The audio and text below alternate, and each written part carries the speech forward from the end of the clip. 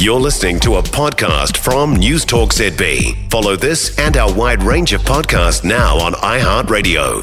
Looks like we got a deal to ski on Ruapehu for the coming season. Cabinet have agreed to support Whakapapa Holdings and Pure Tura to take over the ski operations. Basically, they're splitting them out in two ski fields, two companies. The Ruapehu Mayor, Weston Kirton, is back with us. Weston, morning.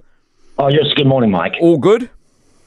Yes, I'm comfortable with the proposal so far. There's a lot of work to be done too, Mike. We've got a week to actually sort out some of the outstanding issues, of course. Iwi are in the mix there that need to be satisfied, and of course some of the bidders that didn't get over the line, they need to be respected. So there's a lot more work to be done before we have the watershed meeting next week to vote this proposal that the government have put in place.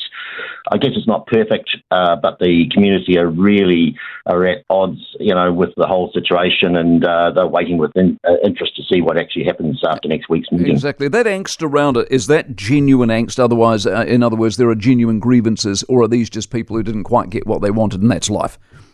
I think they're all stakeholders, and they're all got a part to play in the whole frame of things. I guess at the end of the day, government just need to put a line in the sand, Mike, and they've done that. We asked them to, consider the debt that's around the business that from old, situation, and we just want to move on.